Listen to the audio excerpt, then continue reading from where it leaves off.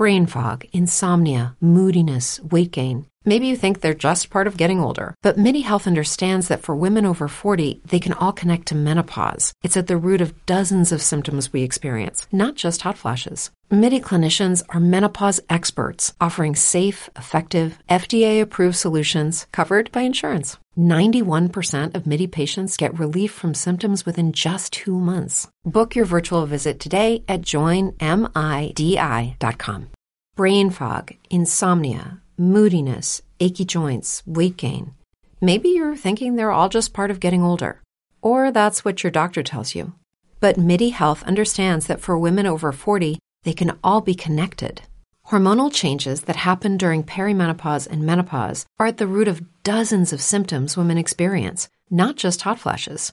MIDI specializes in compassionate care for women in menopause. Their solutions are safe, effective, and FDA approved. Plus, they're covered by insurance. A convenient telehealth visit with a MIDI clinician can be your first step to getting personalized care. They'll tailor a treatment plan for your symptoms and health history so you can get back to feeling great. 91% of MIDI patients get relief from symptoms within just 2 months. When your body changes, your care should too. Book your virtual visit today at joinmidi.com. That's joinmidi.com. This is an Unspoiled Network podcast. This is Spoil Me, covering The Veiled Throne, chapters 8 and 9, The Shadow Play and The Barnacle and the Whale. In these chapters, Princess Thera has a plan. I love that for her. But then she learns a lesson that we all must learn, or not, in my case. Things never go as planned. They just don't. And you've got to figure out how to come to peace with that. Welcome to Spoil Me.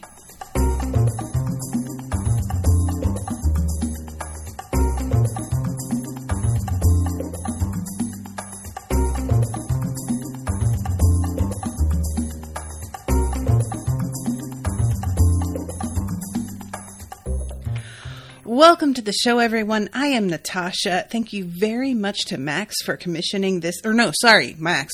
Max is later. Thank you to Kyle for commissioning this episode. Sorry, Kyle.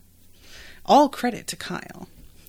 I went back and re-listened to pretty much all of the second half of Wall of Storms. So I am refreshed, remembering a lot of what happened. Dots are being connected. I feel a lot better now. And I just wanted to mention that if you are sort of on the fence about whether it's worth it to go back, I say yes, because I knew that I was forgetting a lot. And to be honest, I had forgotten even more than I thought.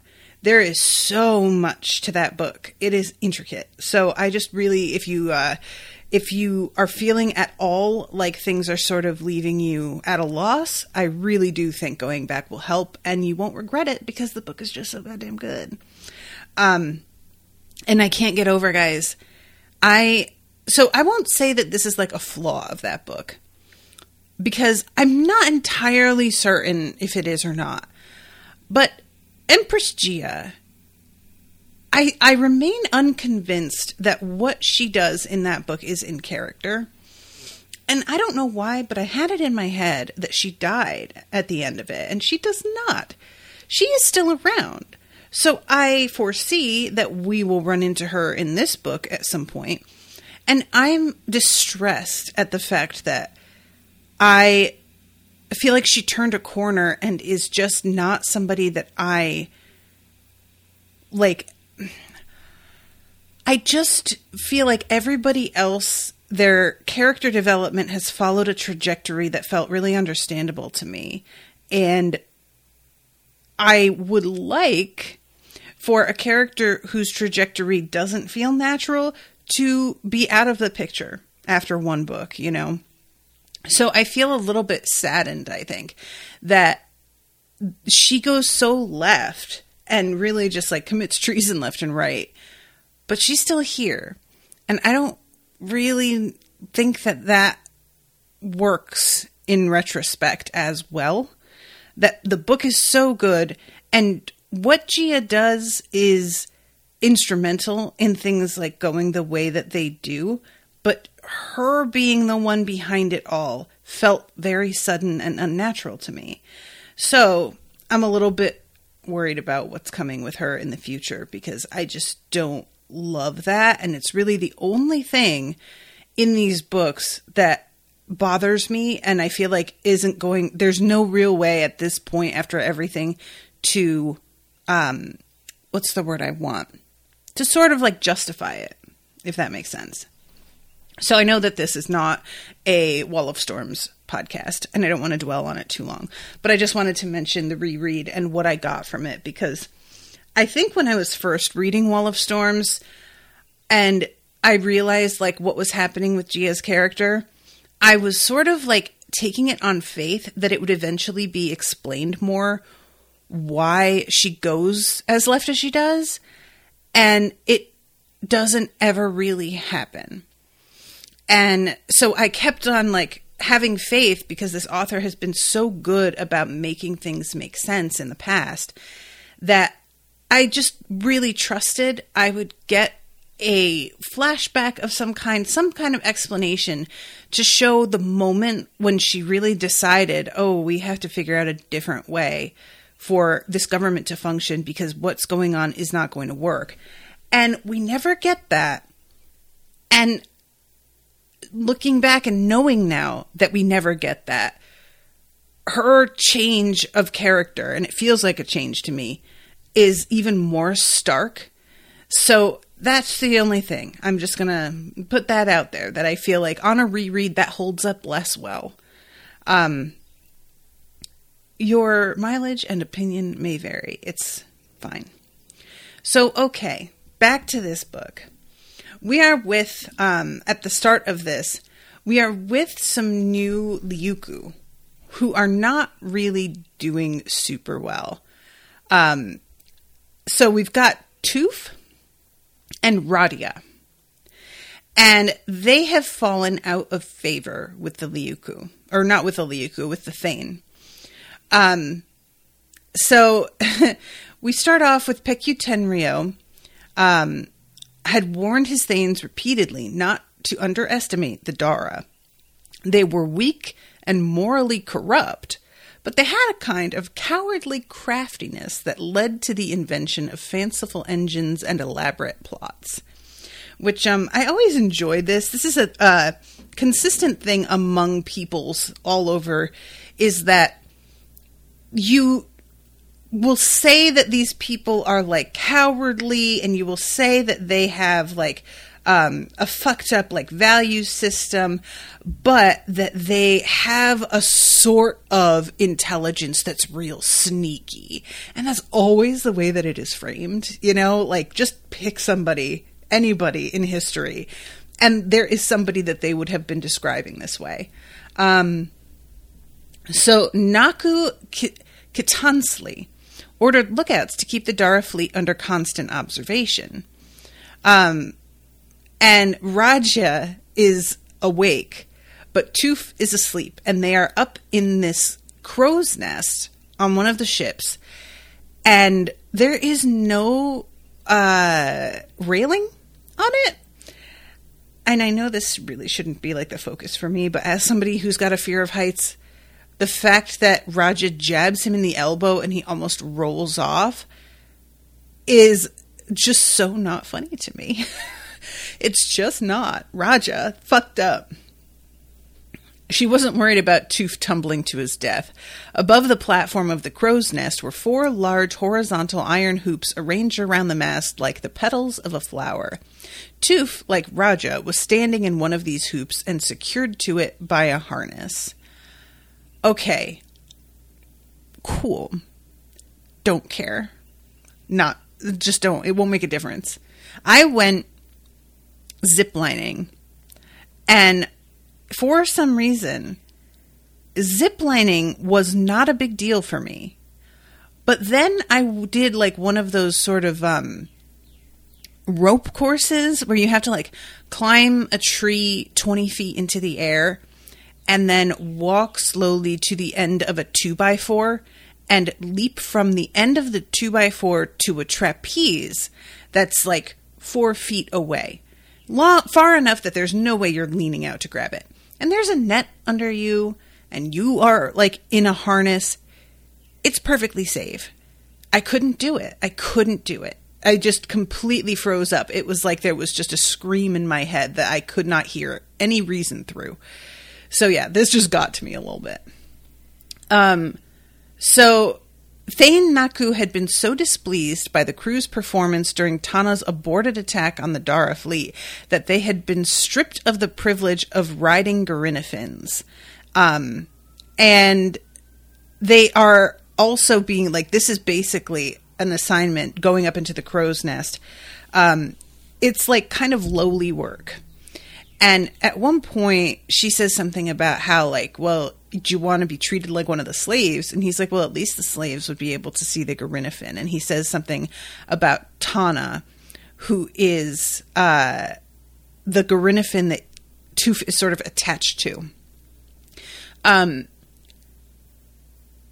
Naku blamed Toof's crew for Tana's, quote, cowardice, and had assigned other pilots to take over the care and feeding of the Garinnefin.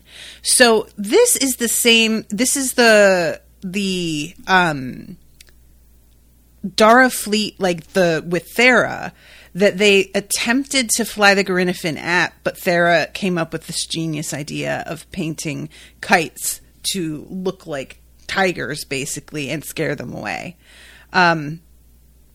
And it's mentioned here that Peki Tenryo had tried to break the bond between Garinnefins and their riders because it makes it less efficient if the Garinnefin will only fly with a particular rider and that rider is injured or killed and they need to use the Garinnefin, but it won't work with anybody else. So what Peki Tenryo's idea is to treat them like slaves also. And the Garinnefin will then therefore be broken and at the disposal of any rider who needs to use them. Which, going back and reading about that in the Wall of Storms book and seeing the difference in the way the Garinnefin are treated is just so awful. It's the kind of thing that, like, again, and I've said this before, Peki Tenryo is a smart leader.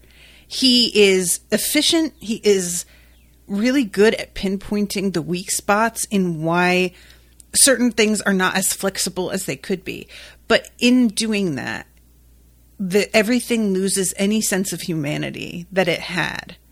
And honestly, that is really just sort of the reality for making anything more efficient a lot of the time.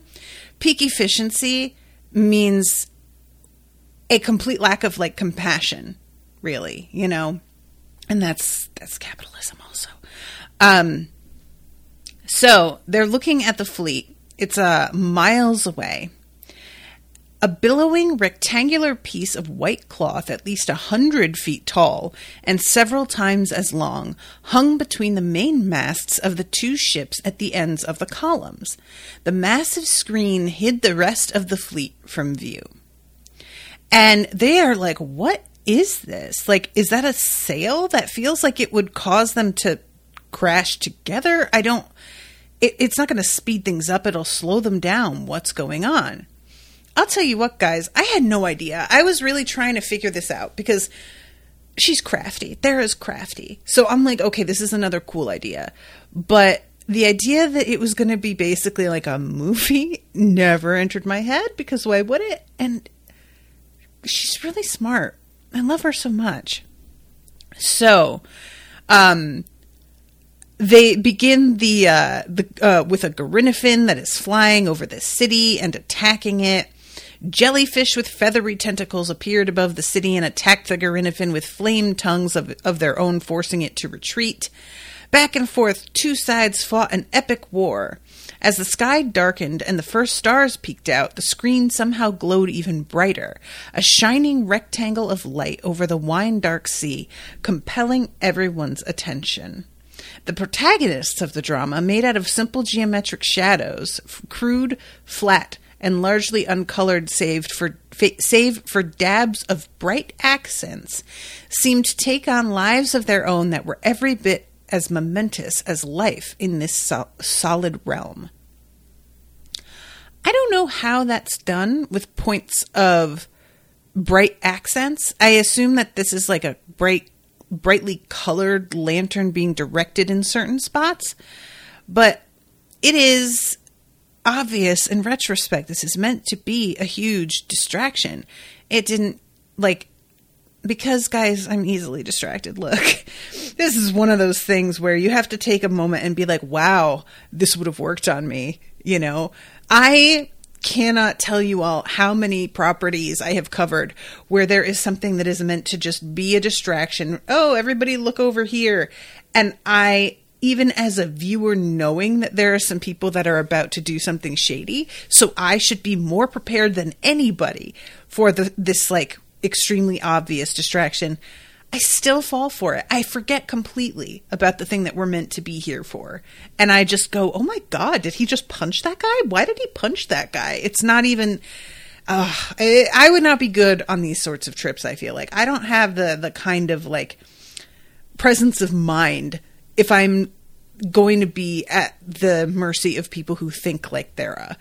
It's not for me. So, 10 yards behind the massive screen, thick cables stretched between the masts of dandelion seed and drifting lotus, forming a complex web of rope bridges and bamboo planked platforms. That is so hard to say. Teams composed of the strongest men and women from the crews of all 10 ships scrambled over these catwalks, manipulating long bamboo poles attached to giant shadow puppets, modified kites, against the screen. In order to balance the two ships, almost everything heavy had been moved to the outer sides of the two ships. Even the anchors had been shifted to one side and draped over the gunwales. On the forecastles, roaring fires danced merrily from thick hemp wicks dipped into barrels of whale oil. As much as Cammy loved whales, nothing else provided a fire as bright. Which, that is something that I do believe. I have never actually seen a whale oil fire because I'm pretty sure that's like illegal these days. I'm very curious about it though, you know, because that was a really common fuel source once upon a time. Polished bronze mirrors arranged in parabolic formation reflected the light back onto the screen, providing necessary illumination to cast strong shadows for the puppet show. So we're returning here to, I was reading a review of Wall of Storms recently that described these books as silk punk instead of like steampunk, which honestly I kind of love.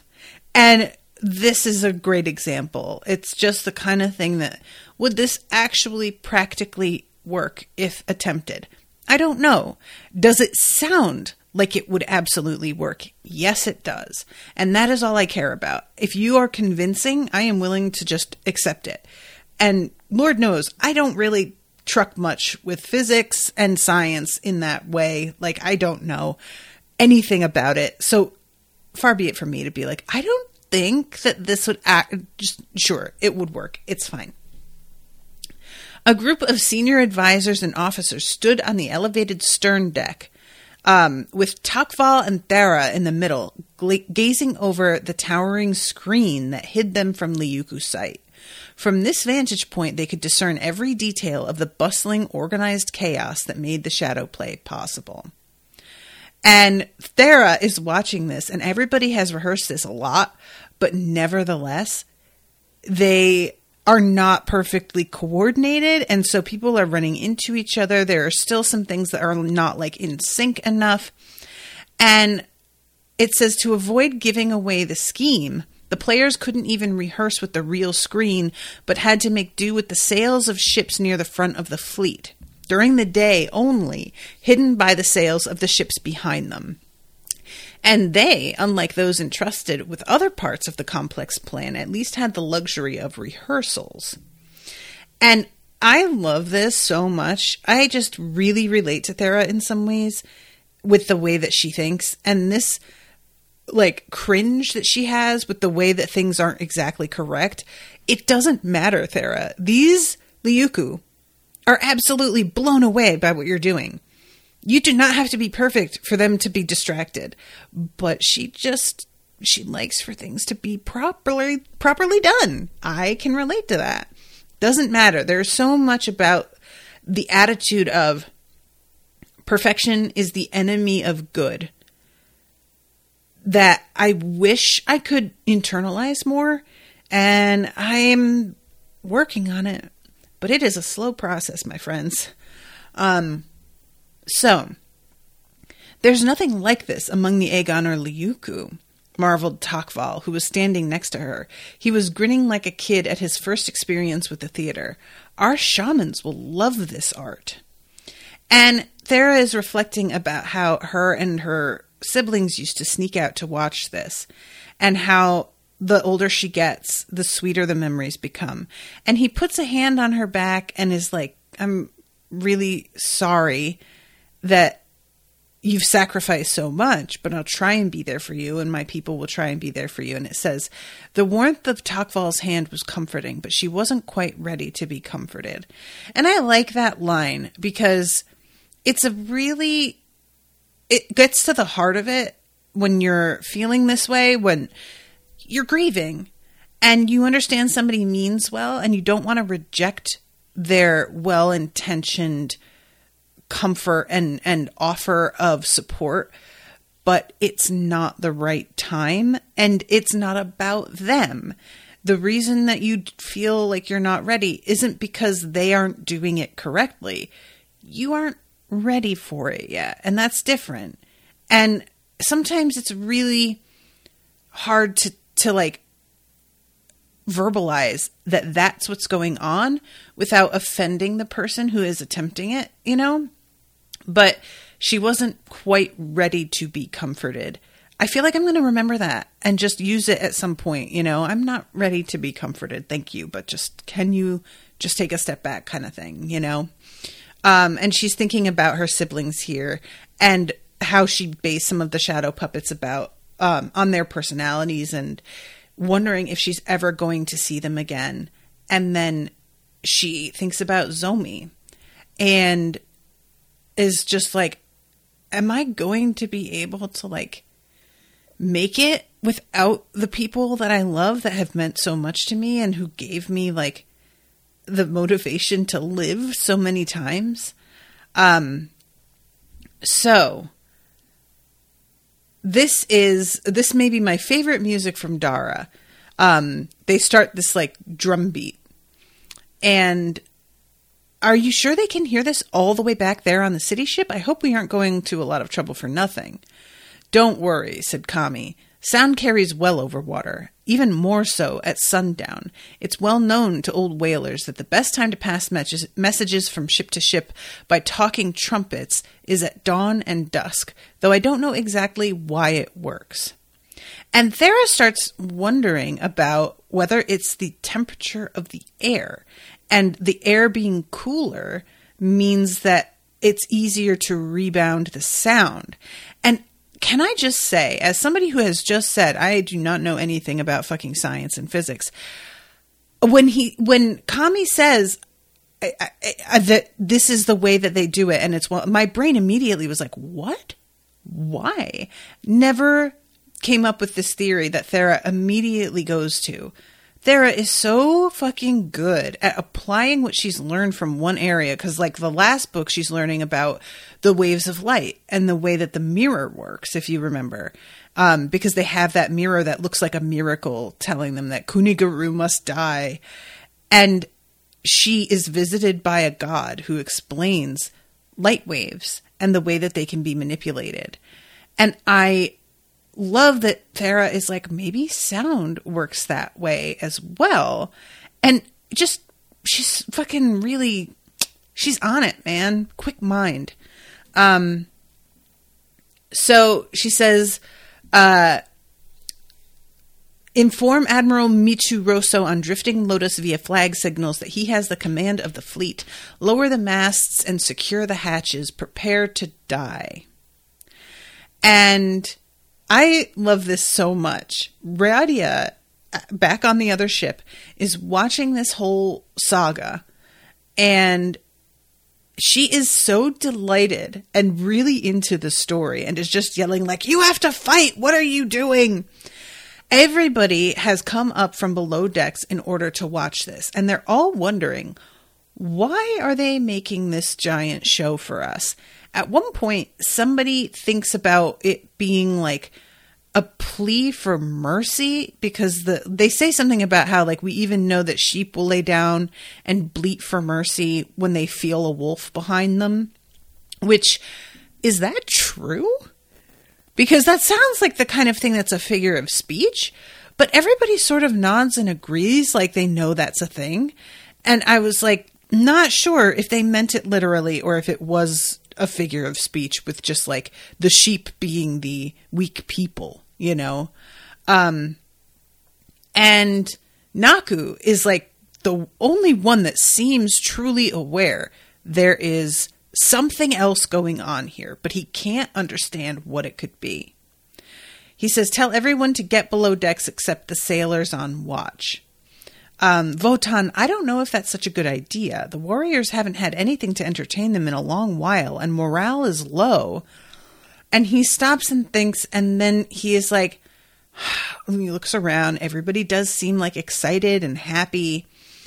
And he's like, all right, you know what? These Dara people, they are fucking pussies. I bet this is just flattery that they're trying to like make us feel like they're, you know, giving up with good grace or something.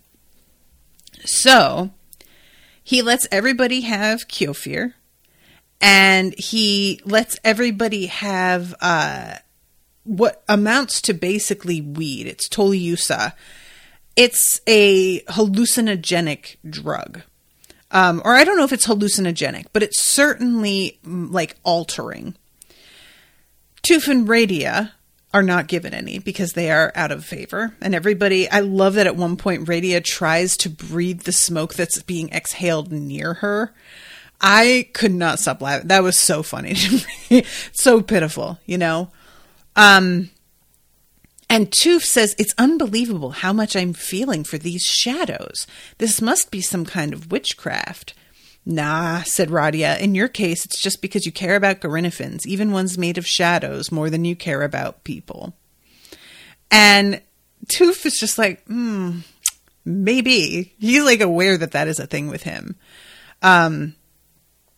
So this begins the like kind of turn in the tide here, because everybody is getting drunk and stoned, and because they aren't used to this sort of show, it's working them up a lot more than anybody could have predicted. Like, it's having this effect on Toof, who is stone cold sober.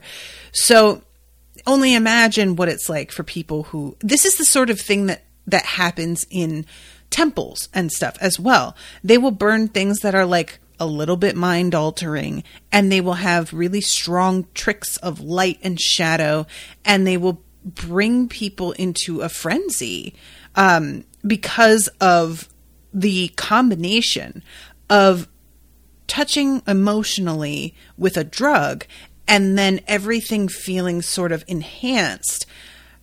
Because they actually are going into showmanship, basically, with the way that they have things set up. And I always find it fascinating learning about the ways that that was handled, because you need people to have faith and believe. And I can see also just really honestly thinking that what you're learning about how to manipulate light and shadow is a gift from the gods, that it is meant to be used this way. It's not trickery. It's purposeful. So this is when things start to, we go back to Thera. They are going under the surface. And there is this glass that she is looking out through. I wish we could see more. I feel so helpless, unable to move the ship at all. We can't even see the city ship approaching. Maybe I should have scheduled the attempt at dawn rather than dusk. "Don't doubt yourself," said Takval. "I think you were absolutely right, that a daytime attempt would have risked Lookout's spotting Dissolver of Sorrows. Once a Garinnefin has begun to dive, the pilot must commit wholeheartedly to the venture, lest the whole crew tumble to their deaths. And can I just say, Tocqueville is really fucking growing on me. I wasn't sure how I was going to feel about him. Just a reminder for those who have forgot, because I sure fucking did. Tocqueville shows up, like, covered in ambergris in like the vomit of a whale, because he got swallowed by it when he he jumped off a ship with Garinnefin eggs that he had smuggled off the ship, and one of the gods saw what he was doing and was like, I'm gonna help this guy out because he's feisty. I like this one. So they have the whale swallow him in order to save his life and get him to land. And that is how he turns up and manages to, like, create this alliance. I had completely forgotten that that's how that goes. And that is so fucking hilarious. What a dude. What a guy. And she says something about how she wishes she knew for sure she was doing the right thing. And he admits, I don't know if it feels easier because I've never done this before, but I do know that as a leader, you can't show doubt. This is a thing that I think is true with an asterisk. Showing doubt is different than being receptive to a different idea. So I think showing doubt is fair, but also you have to learn that you don't have to be so immovable in your original concept of how something is or should be that you don't listen to really good advice from people who have a different life experience and may know something better than you. And I think Thera is really learning that in these chapters. She's trying to be flexible because she recognizes her own limitations. In large part, by the way, because of the way, like, Zomi treated her when they got together. One of the first things Zomi says to her is basically, I don't want to hear you whine about how your whole life revolves around who you're going to marry, because you are so privileged and you don't even try and, like, embrace the responsibilities that you have in your position. You're trying to be somebody else. So maybe try being who you actually are and looking at that before you complain about all the things you're missing out on. And I feel like that hit her and has stuck. So Tocqueville goes to join the boarding party while Thera stays below. And Thera is aware, as much as she doesn't want him, she's worried about him. She's grown a little bit to care about this kid. It's not like a romantic thing quite yet, but genuinely, she seems to see the value in him as a person. And she recognizes that if he is going to be a leader, he has to take the lead on this himself. That has to be something they see him doing. So, like miners trapped underground watching the air tubes connecting them to the surface, the Marines and Tocqueville stared at the thin bamboo poles in the middle of the conning tower and listened intently for any thumps or scrapes. The engineers in the hold had to maintain the ship's depth very carefully. The success of the mission depended on it. Too shallow, and Dissolver of Sorrows might be broken apart by the thick prow of the city ship on collision. Too deep, and they might miss the city ship altogether. With a muffled thwack that nevertheless seemed deafening in the enclosed space, the bamboo poles in the conning tower began to vibrate, emitting a series of crisp, rhythmic snaps. The poles were designed to act like the antenna of a lobster or insect protruding above the conning tower. They slapped against the underwater portion of the city ship's hull and allowed the crew to know when they were directly under the enemy vessel. So, that's pretty cool. And this is something that, what's his name? I already forgot his name. I want to say Toon, but I know that that's not it. He feels it. Tooth. That's right. It's like a tooth. And asks Radia, did you feel that? And Radia did not. And again, Tooth is sober. Radia is also sober.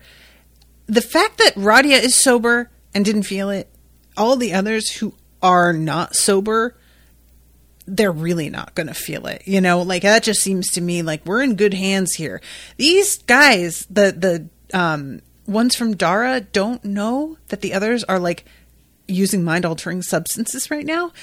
And this feels like it goes right along with their plan, to be honest. Excuse me. So, they reduce their depth coming up underneath the ship. And again, with like the fact that they hadn't been able to rehearse doing this that many times, this is a new thing that they're attempting here, which is super anxiety inducing. With a loud thump that rattled the teeth of the crew and even threw a few sailors who weren't properly braced to the deck, the conning tower struck the bottom of the city ship. Then, as the conning tower slid and bumped along the ship's keel, a series of loud staccato thumps filled their ears.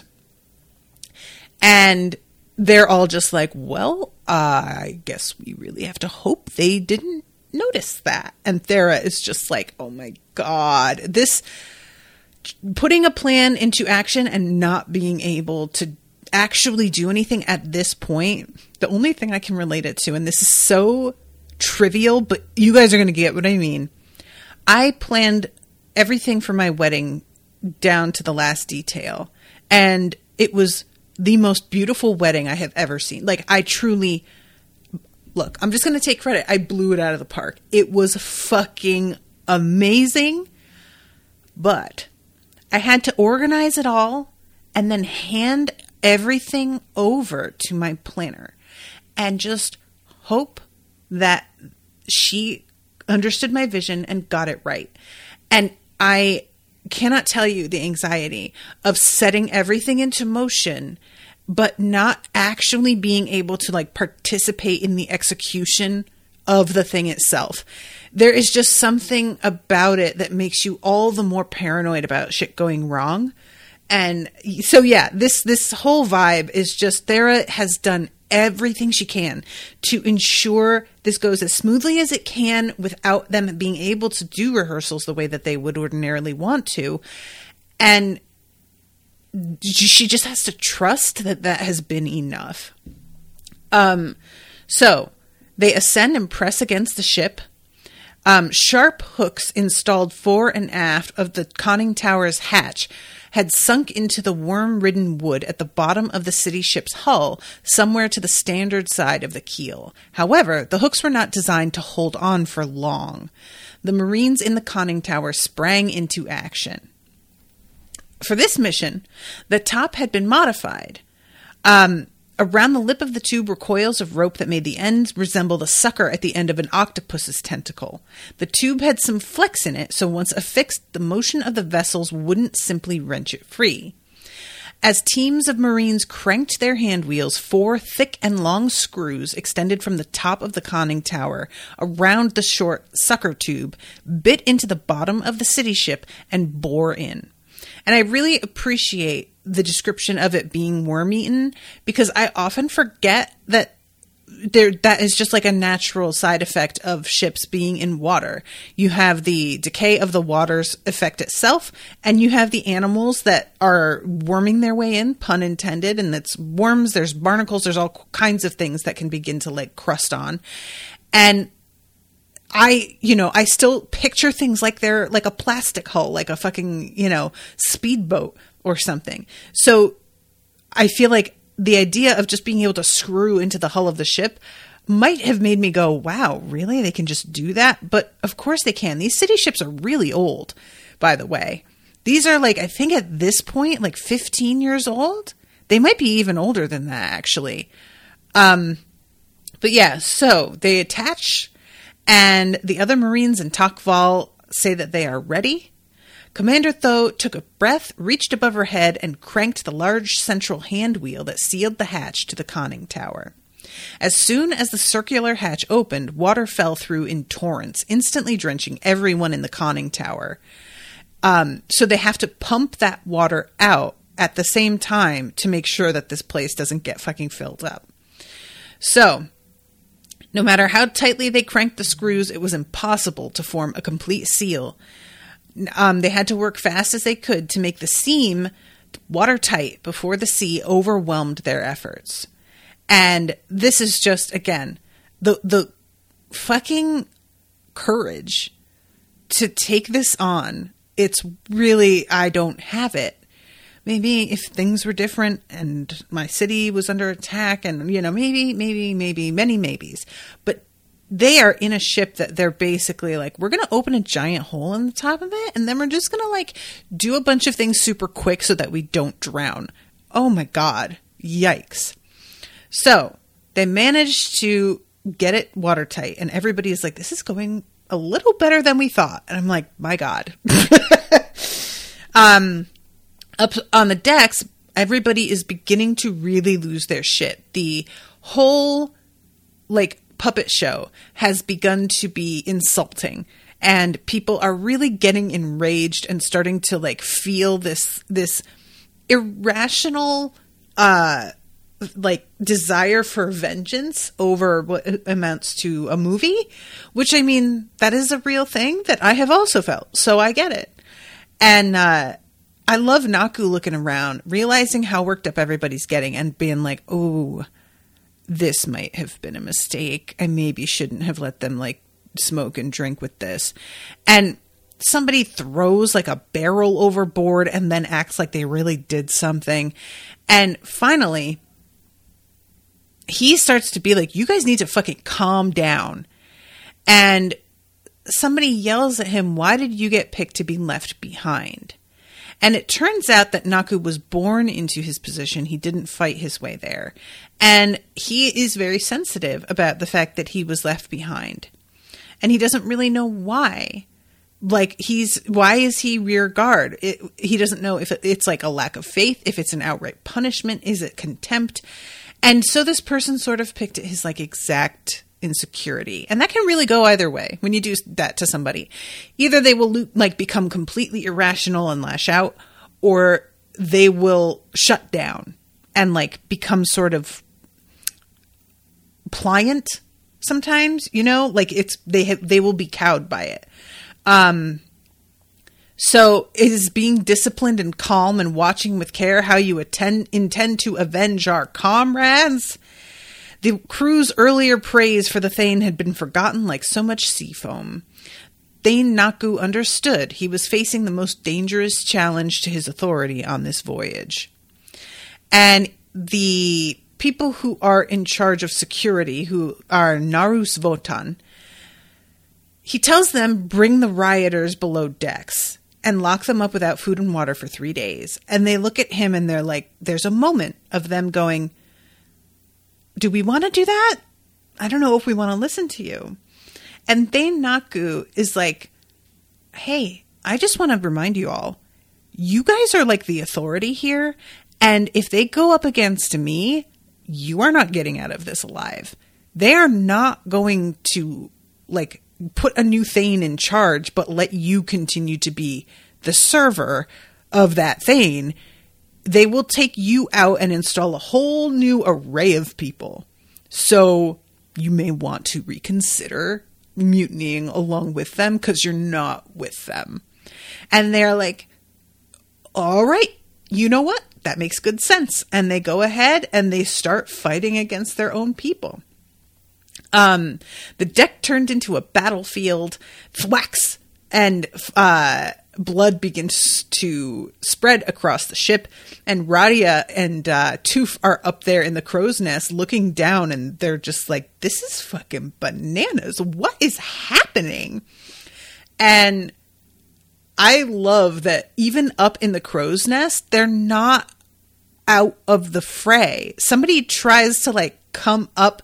They just like the fact that this is all going this badly this quickly is pretty intense. Radia is just like, yeah, oh God, let's get as far away from this as possible. So Radia and Toof descended into the ship away from the tumult, and they heard a muffled boom somewhere deep inside the ship. So then we go to chapter 9, and this is, we are with Tokfal at this point. At one point later, we get a bit of a flashback. But right now, we are with Tokfal. He is in the city ship, and he is telling All Clear to all of them. They have managed to get inside. Let's see.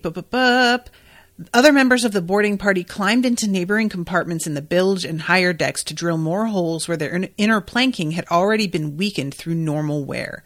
Once the holes were made, slender-figured dancers, acrobats, kite scouts, former aviators, and even a few noodle-armed scholars who wanted to contribute with their bodies as well as their minds clambered into the space between the ribs in the ship's frame, where they slithered through the claustrophobic gap between the inner and outer planking. Their goal? Places below or near the waterline where the outer planking also felt particularly weak or rotten, which truly is so scary to me. Again, I can't get over how brave all of these people are. They install water cluster bombs at these locations. And then we go to the flashback with Thera talking to Razutana Pon, who is a scholar who feels that the soldiers that have like taken over this area are being insulting and contemptuous, and that they think they're better than everybody else. And Thera is trying to be patient with this guy, and he is throwing a fit over the fact that he's not being given the same privilege of deference that these like fucking commoners are, is really the vibe, you know? He tries to compare himself and the way he thinks to like Kuni, and she's just laughing like, oh my God, if my dad could hear this fucking guy. And he keeps interrupting her and saying like, let me finish. I guess she's interrupting him, but like she's the fucking princess and he should really not have this attitude with her. It's super disrespectful. But eventually he convinces her to let him be part of the boarding party. Well, when we go to his POV in the midst of all of this, he truly is not up for it.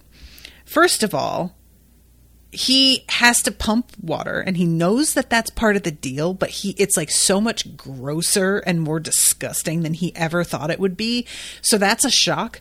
And then when they climb through the tube, he realizes he's claustrophobic. He's never been in this position before, so why would he know that? Like, honestly, that's how it happens for claustrophobia a lot of the time, is that somebody just finds themselves in a situation that they have never been in and probably never will be again. So this sudden feeling is totally unfamiliar.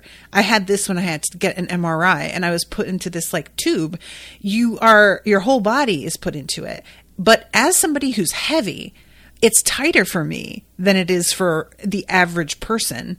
And it was a real struggle for me to like stay calm and breathe and just try, because you have to stay stock still or else they have to start over.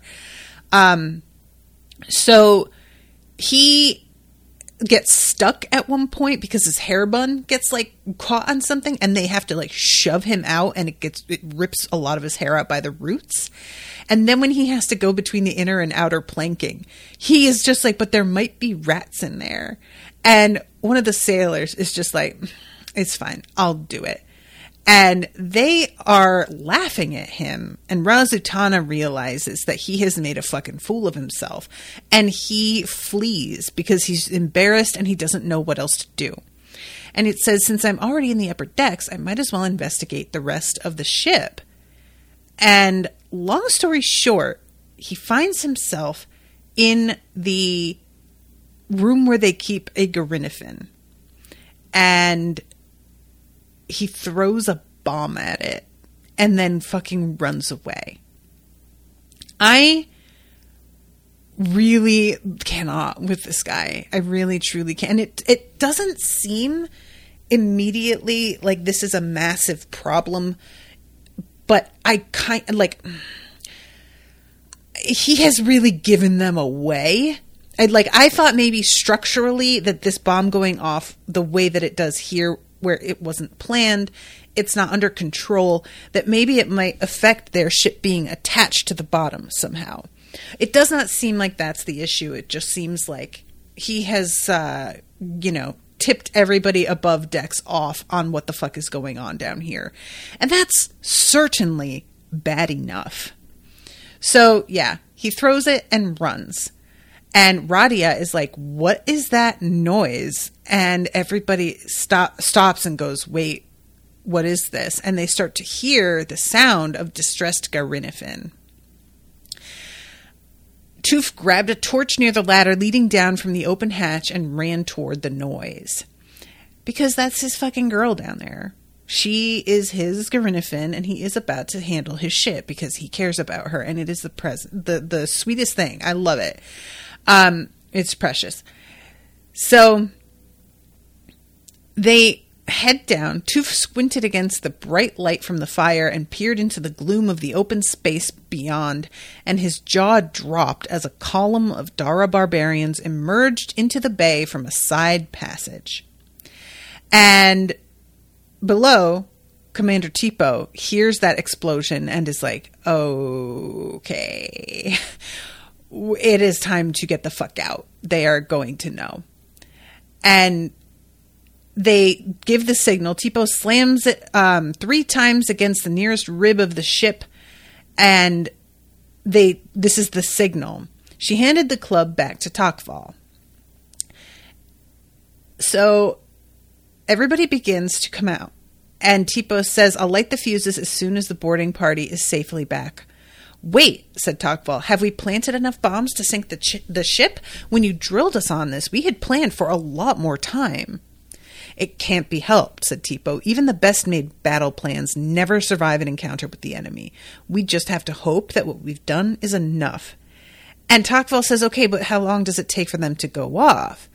And she's like, for some of them, a couple minutes, like up to like 3 or 4 minutes. And he's like, okay, then they might find them and put them out. And Tipo is just like getting impatient here. Like, we need to get out of here. You're acting like these things you're bringing up are not things we've considered. Of course we have.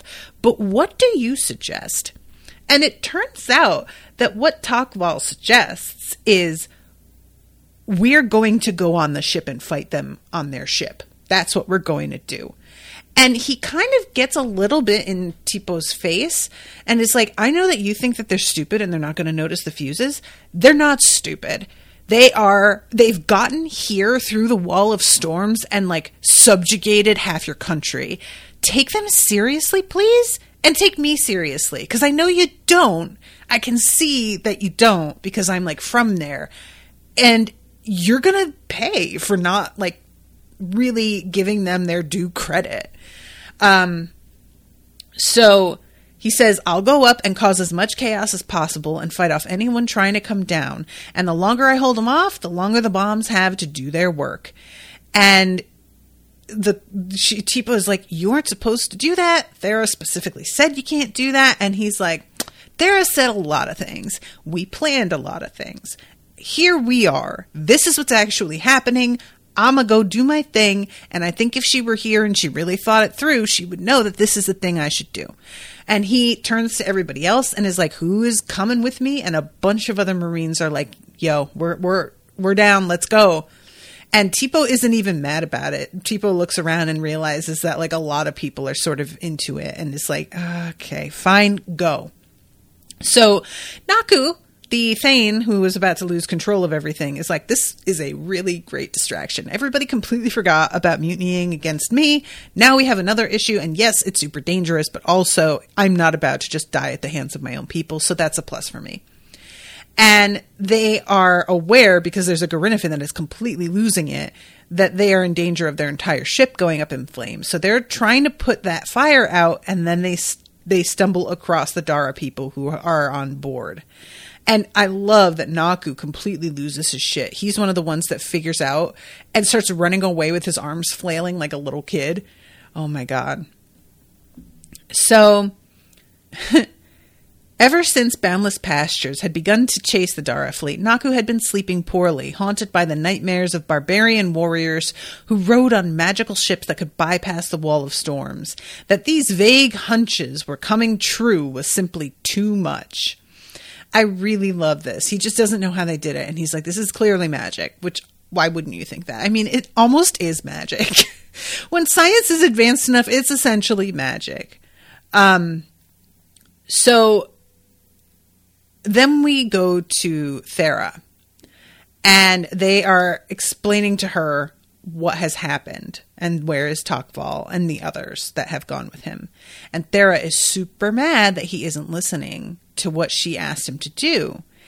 And the commander is saying, we've lit the fuses. We can't stay attached to them. We're going to get crushed under them as it sinks if we don't disengage. And the admiral says, you must honor the wishes of Prince Tok'Val and the other Marines who went with him. The best laid plan in the world is no match for unpredictable storms of reality. He tried to adapt to the winds, and so should you. And everyone is agreeing with him. And Thera has a moment of like, are they giving me advice? Or are they giving me instructions? How much do they actually respect me and like my authority in this situation? And she asks, what will they do if I tell you to stay and not detach? And Admiral Rosso says, I will organize a new boarding party and lead it myself. You may be called princess now, but in my heart you'll always be Empress Una, the rightful heir to your father. Dissolver of Sorrows will hold fast to this anchorage. Even if this ship is smashed to smithereens, I will stay here, clinging on to the city ship with my teeth and nails. So essentially, everybody is like, we will do literally whatever you want. Commander Thro says, Emperor Ragan elevated me from a farmer's daughter to command an airship. To die for his daughter would not repay a tenth of the debt I owe him. Can you imagine being in this position and people just being like, if you tell me to die, I will die and be glad to do it? That is too much responsibility. I always talk about how like I'm a little power hungry, and I am. But then there's moments like this where I'm like, ooh, I could not handle this shit. Not at all. And Thera, for her part, because she is a fucking self-aware, intelligent woman, is like, am I mad because I really think my way is the best way and I'm pissed that he isn't believing in what I believe? Or am I mad because he's doing whatever and not listening to me and my pride is pricked over it? And she thinks about her mother, who just rode roughshod, as she put it, over everything everyone else said to do, versus her father, who listened to people and changed his course. And she decides she's going to do what her dad did, which is the smart move. Does Gia get results? Sometimes. But if you want to rule and be loved, Gia can do what she does because she's behind the throne. If you're going to be up front and center, you can't be that person. That's not for the leader. That is for the leader's hand, essentially. So, yeah, she says, all right, detach and get us the fuck out of here. And they are able to get out. Another thunderous crash, louder than any that had come before, and the ship shook from side to side like a quivering arrow. Report, shouted Thera. They dropped a large stone directly through the forecastle. 4 sailors are dead, 6 wounded. The forecastle is flooded. We are losing buoyancy. So she says to surface now. And the deck begins to tilt. And with a booming eruption, Dissolver of Sorrows shot out of the sea, stern first, like some reverse breaching whale. Yikes. And just as she's about to be like, oh, thank God, there's this like huge cracking sound. And the captain gets this face and is like, okay, so they have these giant slings that sent a stone and took our mast out. So we are basically a sitting duck right now. And then we go to Tok'Val, who has one of the most amusing fights of these books. Tok'Val is going up against Toof. And Toof recognizes that Tok'Val is Liuku. Even though he's not actually Liuku, he's Aegon, but they're from the same continent or whatever. And he says, "What are you doing? You're Liuku." And it says Takval should have been insulted, but his first reaction at being recognized was a raw burst of joy, a sense of familiarity and of being home. And I really appreciate this, like that it would be very convenient in this moment for him to be like, "What the fuck did you say to me?" And for that to fuel his rage. But the homesickness and the sort of appreciation feels a lot more human to me. And he engages Toof in conversation because he's just like, I really like talking to somebody in my own language. I don't know. I'm love for this. I'm Takval and Aegon, actually. Oh, I'm Toof. It was so bizarre to make introductions in the middle of a pitched battle that for a moment both men hesitated, unsure whether "well met" or "it's an honor" was in order. I don't know why I love these two. I love them. I just truly do. And he's like, "Why are you working with them?" And Takval's like, "None of your goddamn business." And he's like, "How many of you are there?" And Takval's like, "There's 1,000 of us, bitch. There's 1,000,000. Just, you know." And Toof is like, "What is going on?" And they get into it and they're pretty evenly matched. And they're both like, "Okay, this is going to take a minute." Unfortunately, Takval's people were all chosen to be able to fit in these small spaces. They were not chosen because they're fighters. So they're the exact type that the Liuku can just crush into fucking powder. And they are going down, and Takval is aware of it. And Toof asks him, "Do you yield?" And Takval says, "LOL, no. You think you have the advantage of numbers, but if you're actually brave, you can fight us farther down in the ship where I have more people and we're ready for you." And he goes down into the fucking belly of the ship, leading Toof behind him. And that, like, Toof is just like, it could be trap. I don't care. I'm doing it anyway. Radia is like, "Are you serious?" He's like, "Yeah, I am. I got to get to her. Like, my girl is down there." So Radia is like, "We're never going to get there in time. This fire is too bad. Shit. Like, look at this smoke." Toof says we should break off and find her by ourselves. There are enough fighters to take care of the Dara barbarians, and we have to focus on Tana. Suddenly, the passageway they were in buckled, and the wooden walls groaned, and Toof and Radia fell down. Powerful booms rattled their bones, even as they plugged up their ears.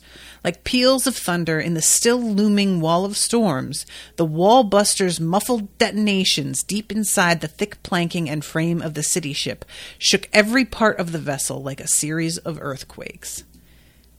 And that's where the chapter ended, ladies and gentlemen, which I think is really unfair. I don't appreciate being put in this position where I actually give a shit about Toof and his fucking Garrinafin at this point. And now I have to see him get blown up and the ship begin to sink around him while his poor Garrinafin sink. That's really mean. And Kyle is the one who split these chapters up and told me where to stop reading. So Kyle, fuck you. Okay? Fuck you, Kyle. I'm mad at you. Okay? I want to know what happens right now. Cold-blooded. But yeah, this is so good. These books are so much fun and they're so intricate, and like, I feel like I really only appreciate it when I go through it a second time. I'll listen to the audiobook or read the book, and so much of the technological aspect will wash over me because I'm just like, okay, I accept this. I want to know what happens, and I keep going in a way that sort of discounts whatever that is. But when I come back and like recover, I appreciate a lot more how much it all works and hangs together, because I am able to stop and enjoy the scenery a little bit more. And it pays off.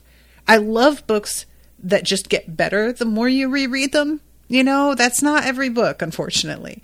But some books are just, you go back and it'll be, sometimes it's a book that's got a lot of like small mysteries, and you'll realize there were clues planted all over the place. Or it's something like this where, you know, there's machinery involved, or there's like the fact that this was a distraction and I didn't pick up on it the first time, and you go back and now that you know that, the way that this goes is much more satisfying in a way. So yeah, I'm into it and I am ready. So Miss T says, damn Kyle, that's cold. These books really respect the reader's intelligence. I think that's a really good way to put it. Yeah. I feel like it's understandable why so many authors feel the need to like really spell things out. But that's not to say that he isn't, because Ken Liu is spelling things out, and that's part of like why it works. But also he gets so intricate with it where he's just like, I know this might be too much, but like, is it though? And just like goes for it. You guys know I fucking love me some logistics, so I'm up at it. All right, I got to wrap. I'm over time, but thank you again so much, Kyle, even though I hate you. Thank you, Miss T, for hanging out in the chat with me. Appreciate you. And until next time, toodaloo, motherfuckers.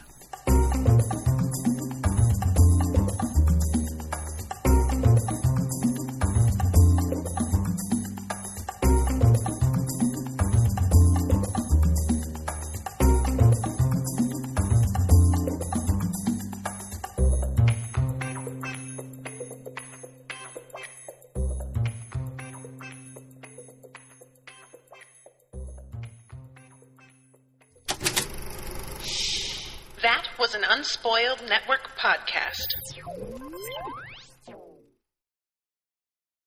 With Lucky Land Slots, you can get lucky just about anywhere. Dearly beloved, we are gathered here today to... Has anyone seen the bride and groom? Sorry, we're here. We were getting lucky in the limo and we lost track of time. No, Lucky Land Casino, with cash prizes that add up quicker than a guest registry. In that case, I pronounce you lucky. Play for free at LuckyLandSlots.com. Daily bonuses are waiting. No purchase necessary. Void where prohibited by law. 18+. Terms and conditions apply. See website for details. Hello, it is Ryan, and I was on a flight the other day playing one of my favorite social spin slot games on ChumbaCasino.com. I looked over at the person sitting next to me, and you know what they were doing? They were also playing Chumba Casino. Coincidence? I think not. Everybody's loving having fun with it. Chumba Casino is home to hundreds of casino-style games that you can play for free anytime, anywhere, even at 30,000 feet. So sign up now at ChumbaCasino.com to claim your free welcome bonus. That's ChumbaCasino.com and live the Chumba life. No purchase necessary. VGW. Void where prohibited by law. See terms and conditions. 18+.